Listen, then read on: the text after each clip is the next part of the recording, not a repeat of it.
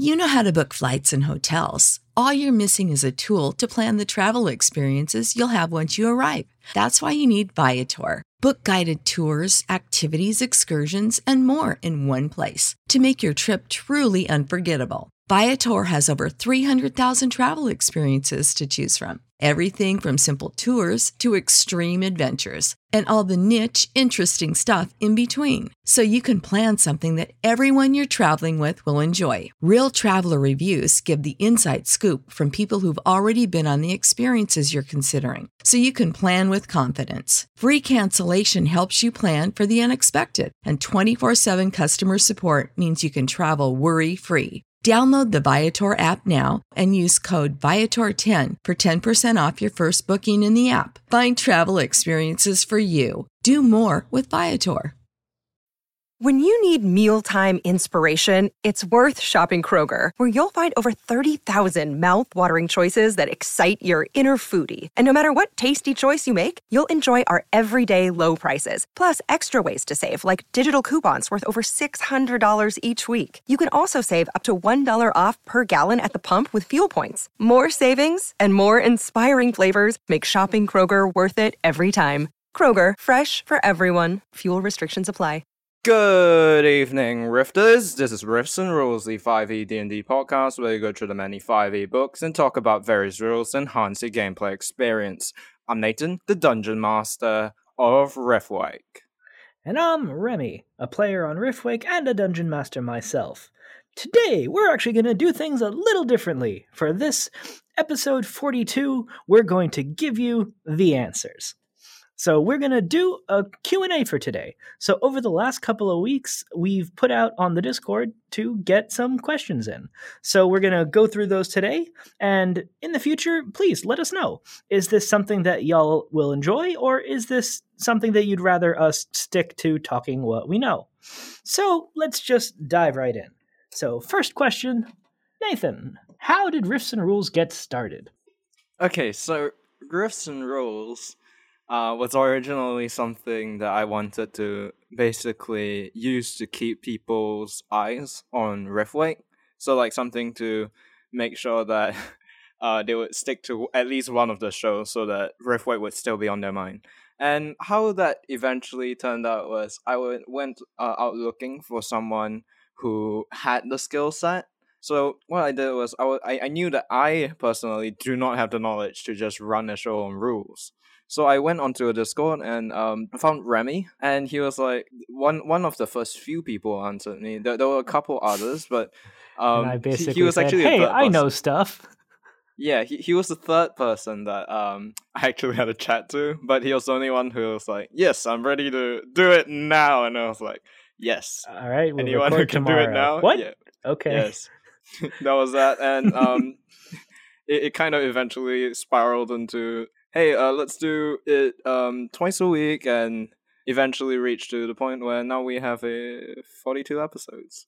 Yay! So thank you, listeners, for letting us get to this point. We've been doing this for 4 months now, and we've got, 4,000 downloads or something now? Like, holy shit, I did not crazy. Anticipate this really going well. I just wanted to rant into the ether about D&D, and apparently some of you like my rants. So thank you for that. I appreciate having an audience. Anyway, next up. Why do you start with Good Evening Rifters when you release it in the morning? Honestly, it's because Remy it's like suggested 4:30 a.m. Then again, it is 8:30 p.m. for me right now. Yeah, so it's evening for you, but for me, it's 4:30 in the morning right now. Yeah, here's the thing. I release it at 9 p.m. my time, so you do? Okay. Kind of right. Yeah, all right. Yeah, it's like 6 a.m. or something like that, Pacific time. Huh. All right. Yeah, that's true. Yes. So because Nathan is the DM of the game, so he has the creative control, and for him, it is evening. That is why. Also, evening rhymes better with the rest. Sounds better with the rest. I mean, in my opinion. Good morning, Rifters. Good evening, Rifters. I can get that nice Good Morning Vietnam vibe. No. Wait. Good afternoon. No, evening. Afternoon doesn't work. That's true. But good morning would work. Good morning. Good evening. Oh, yeah, you have a point. Good morning, Rifters. Yeah. Anyhow, let's move on. Yes. All right. So we have also been asked, have you talked about Adventure League rules? We have not, but that is an excellent question. So I will go ahead and add that to the list to make into a future episode. And on that note, we are always happy to take topic suggestions. Yes, our list is already far longer than it needs to be, and it is absolutely growing faster than it's shrinking, but topic suggestions are nevertheless always appreciated because we're only two people. There are always things that we just don't think to talk about. So anytime that someone has something they want to know about, go ahead, hit us up on Discord if you're on that with us, or just send us email, riffsandrules@gmail.com. All right. Also, have you talked about Unearthed Arcana?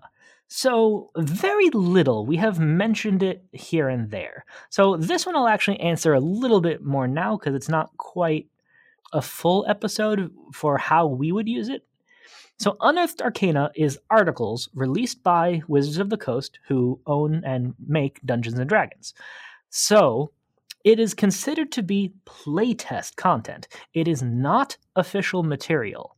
However, there are a lot of very good, interesting things released through it. There are literal dozens of additional subclasses that are only available from there. Also, fun fact, a lot of the Unearthed Arcana material is available on D&D Beyond if you just click Allow Playtest Content on your character creator. So a lot of Dungeon Masters do use Unearthed Arcana material. However, in Riftwake, Unearthed Arcana material is not official content, and so therefore not used by Nathan in the world.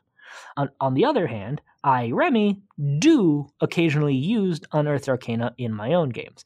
There are a lot of rules suggestions. Actually, back in our experience episode of R&R, I did mention there is an Unearthed Arcana article on the 3 pillars of experience that I am very fond of in giving alternative ways to do experience for D&D.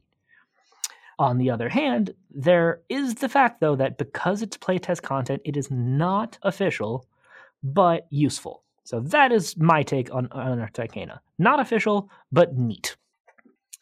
All right. Oh boy, this one can go on a bit for the next. Homebrew do's and don'ts. Nathan? Okay, so let's just begin with the fact that I haven't done a ton of homebrew in my time. And I've not actually done any homebrew for the show, I don't believe. Yeah. Arcane Shards? You've done a fuck ton of homebrew. That's homebrew. That's mostly flavor stuff, isn't it? No, it's homebrew. You've created all separate rules on item creation. Huh, oh yeah, fair point. Yeah. I guess that's true. Not to mention on defenses for certain places. Yeah, that's a big deal, man. Yeah, I suppose. So generally speaking, most of the homebrew I've done, it's stylistic based, I feel. So like it creates a certain aspect. So to answer your question on the do's and don'ts, I would say that generally speaking, when first creating something that's homebrew, if it's your first time, you want to keep it simple, stick to what you generally know, try and look at what the wizards have done with their the thing you're referencing as a possible thing so that the balancing works right to begin with, and that's generally my viewpoint on homebrew. So my take on homebrew, I love it and I overdo it by a lot. In D&D Beyond, there is a tab that keeps track of your homebrew creations. I have 21 pages listed of homebrew. So the list of things is 21 pages long. And that is everything from monsters to magic items to feats to everything else. I love tweaking things and making higher magic and doing more or different. But in terms of the how, or the do's and don'ts, as the question more directly asked, tweaking things is the easiest way to get started in doing your own homebrew. And like Nathan said, doing it along the lines of something else would definitely be the best way to start. So for example, take something like the Flame Blade or Flame Sword, whatever it's called. There's a sword rare item that does an additional 2d6 fire damage. That's neat. Downside being it's swords only. Well, what if I want to hit someone with an axe and light them on fire? Well, okay, that's an easy enough thing. Okay, fine, I make an axe version. Still a flame blade, so sure, why not? Or what if I don't want to risk setting things on fire? So let's say I invent a Mace of Concussion that does 2d6 psychic damage if I bash him in the head. And doing that kind of thing is still online for the most part with what the item is meant to. Arguably, the psychic might be slightly more powerful just due to the fact that psychic is much more rarely resisted than fire, especially considering that is the only damage type that will hurt a bear totem barbarian who is raging, at max damage, that is. But considering that the flame sword would normally also grant a permanent light effect for the caster because it is a decent radius of light as well as the fire, the fact that the mace doesn't grant that could be argued to be an equivalent. So doing that kind of tweak would make total sense. Or if you just wanted it to just be cold damage instead of fire. Tweaking a damage type for the most part is easy. You can just do that and move on. Or you can then make it where a magic item is more useful in that, let's say you've got a Sentinel Shield is a magic item that grants advantage on initiative and perception, which is really good. But what if you want the extra AC of a shield +1? Well, okay, I can just invent a Sentinel Shield +1 and then just increase the tier of rarity. So move it from an uncommon to a rare magic item. So you can do that kind of thing to just mix and match the abilities that magic items grant relatively easily and just make a note of either increasing the rarity or just increasing the price of the item within its rarity category. Very few people actually have a full price list of magic items, but if you do get your hands on one, then you could just potentially add the prices with some kind of modifier to figure out a reasonable price for a combined style of item. So then the next step after that, so I guess tier 3 at this point, would be making up something entirely new. There are a lot of magic items in the game, but there is an infinite number of effects that can exist. So if you want to just have a specific thing, then you can create it and just use the comparison to other creatures, other magic items to kind of figure out where should that be in rarity. So if you want to have, let's say, a dagger that when you throw it, comes back to your hand, or you could, go the Thor route if you want to have a mace that does something like that, or a warhammer rather. So, okay, you throw it and it comes back to your hand. Then you just think, okay, well, what would that be worth? And you'd compare that to, okay, it's not a +1 for this version, it's just the effect. And it comes back to your hand.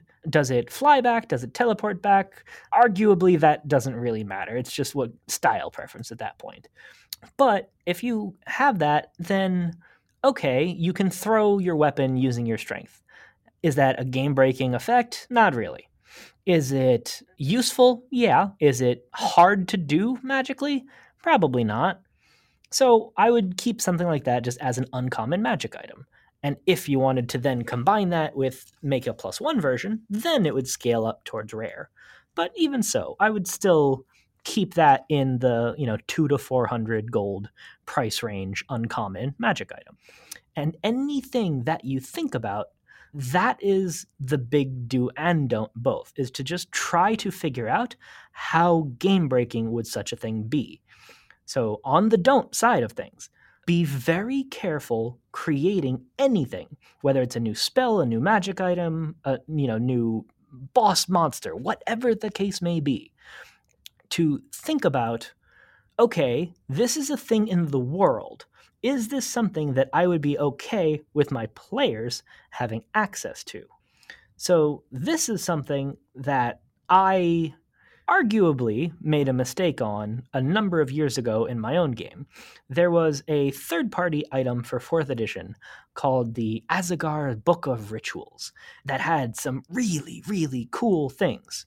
And a bad guy had a ritual that could destroy someone's soul and crystallize the magic that made up their body and soul into something that in some places could be used as currency. So basically, you kill someone utterly and turn them into money. My players got their hands on this.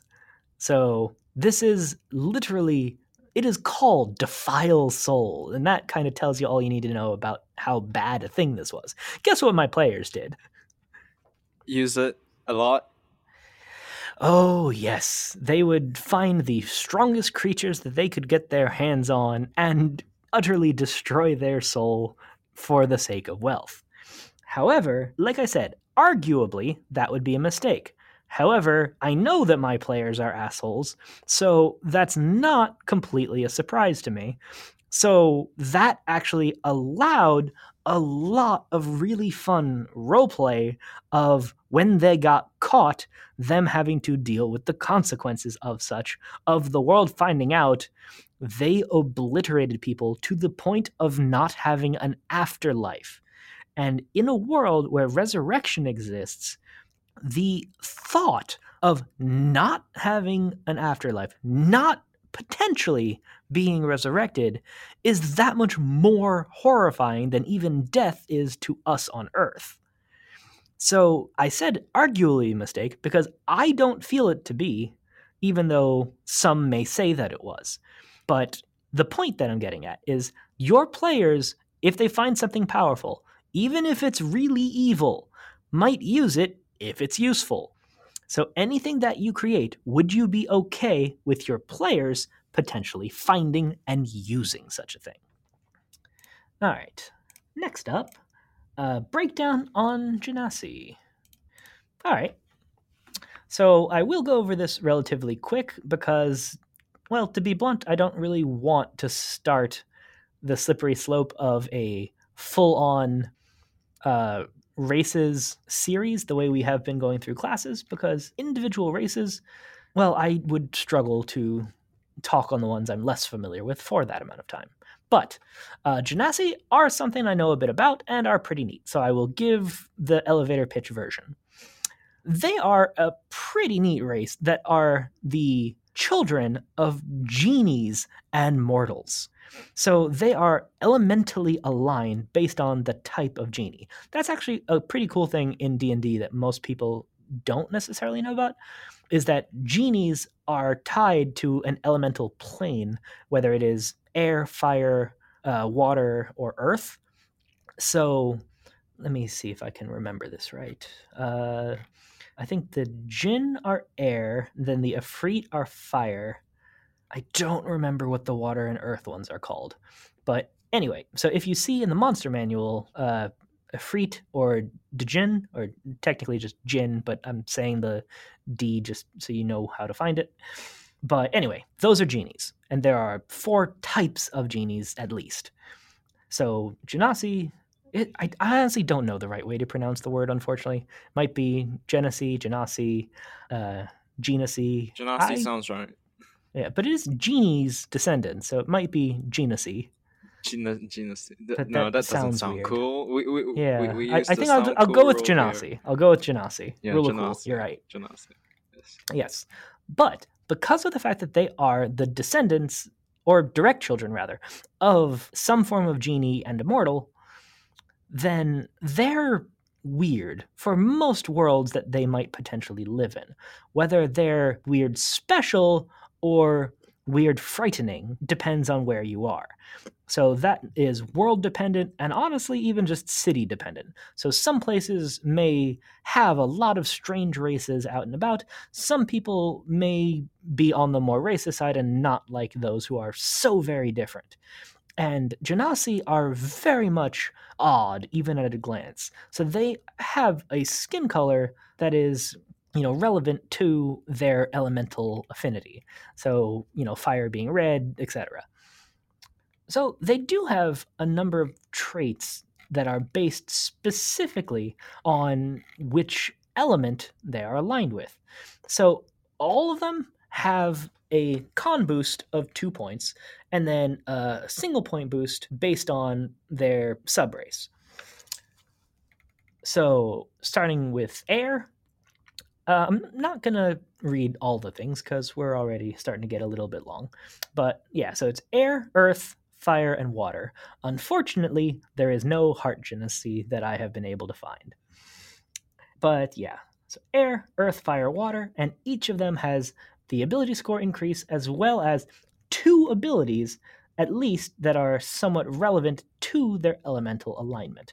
So they might have a cantrip like Shape Water or Produce Flame. So all of them get something along those lines that gives you some kind of fun magic, even if you're not a magic user class, just your race gives you that little bit of connection to your elemental origin. All right, next up. Is a DM allowed to tell a player they found a Lich's phylactery even though the character only knows it as a ring? Jacob, you motherfucker. This is one of my players. So what's your stance? So that's a rather specific question for a rather specific reason. So we've talked here and there about metagaming, the difference between what a player knows and what their character knows. So the character succeeded in killing a lich, found a ring heavily defended in another room in the place, found this ring, and asks, Remy, is this the phylactery? It's a ring. Remy, is this the phylactery? It's a ring. So the player was fairly confident that that was the phylactery. The character had intelligence as his dump stat and was not sure about that fact. So the character did not have the Arcana skill to identify whether it was a phylactery, and made difficult by the fact that it did actually have our Arcanist's magic aura cast on it to hide that it was magical at all. That is a horrifically dangerous spell in the right circumstances, by the way. That's another fun one that is underappreciated. Anyway, so he says to me, Remy, give me an answer or I'm going to put this ring on. I reply, it's a ring. He puts the ring on, fails his save, and gets possessed. And to this day, it's just one of our favorite back and forth conversation moments of just, it makes that perfect example of metagaming. Because if he just asked, I examined the ring, roll an Arcana check, that would be one thing. But because he simply asked, Remy, is the ring a phylactery? Then his character was not taking an action. The player, Jacob, was asking the DM, Remy, a question. The character rather, did not know. And that separation is just mwah. That was just a fantastic moment. And just, yeah, it's a good warning / fun story to be careful of the separation of knowledge of what does the character know, what does the player know, and who is asking the question. All right, last question. Remy, you dirty. Hey. Accurate, but hey. You're a monster, Remy. You're a fucking monster. All right. Our next question actually comes to us from Twitter. So Matthew writes, Listening to episode 11 of Riffs and Rules, I don't think Prestidigitation can prompt a saving throw, and because of this, can't be used against an unwilling target. No poopy pants. I disagree. So part of the good/bad side of Prestidigitation is the fact that, as you said, it doesn't prompt a saving throw. That's what allows you to use it against an unwilling target. It does not say that you must force a saving throw if you try to use it on someone else. You can simply clean or soil an object. It does not have the restriction saying object cannot be carried or worn by another character. Most spells do have a limit like that, like Mage Hand. But part of Prestidigitation's utility is the fact that it does not have such a restriction, so can indeed be used against an object even if it is currently being worn or carried. Last question. In your opinion, what is the best class and race to be most useful in the party? I like this question. This is a well-phrased one. So not what's your favorite, but what is the best class and race to be most useful in the party? Interesting. What do you think? Honestly, I think it may or may not be perhaps something like a bard or maybe a cleric, because the bard can help out using jack of all trades and his expertise in our combat, and then cleric would be just simply having the best healing. And is there a race that you think would be most useful for one or the other? I'm just gonna go with human variant because it's great for everything. Yeah, I mean, you're not wrong. So I'm gonna actually split my answer, and there's some races that are more useful statistically than others. I almost said better, and that would bite me in the ass. Because it's not a phrase that I want having recorded.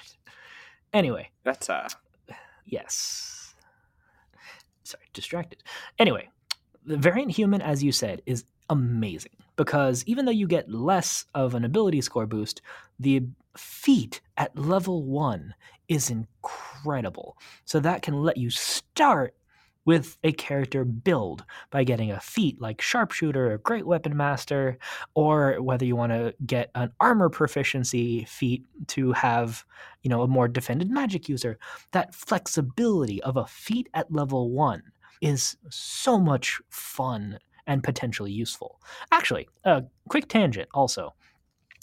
There are some DMs, and this is a thing I've experimented with in the past, that will give everyone a feat at level 1, so that the variant human doesn't have such a major advantage.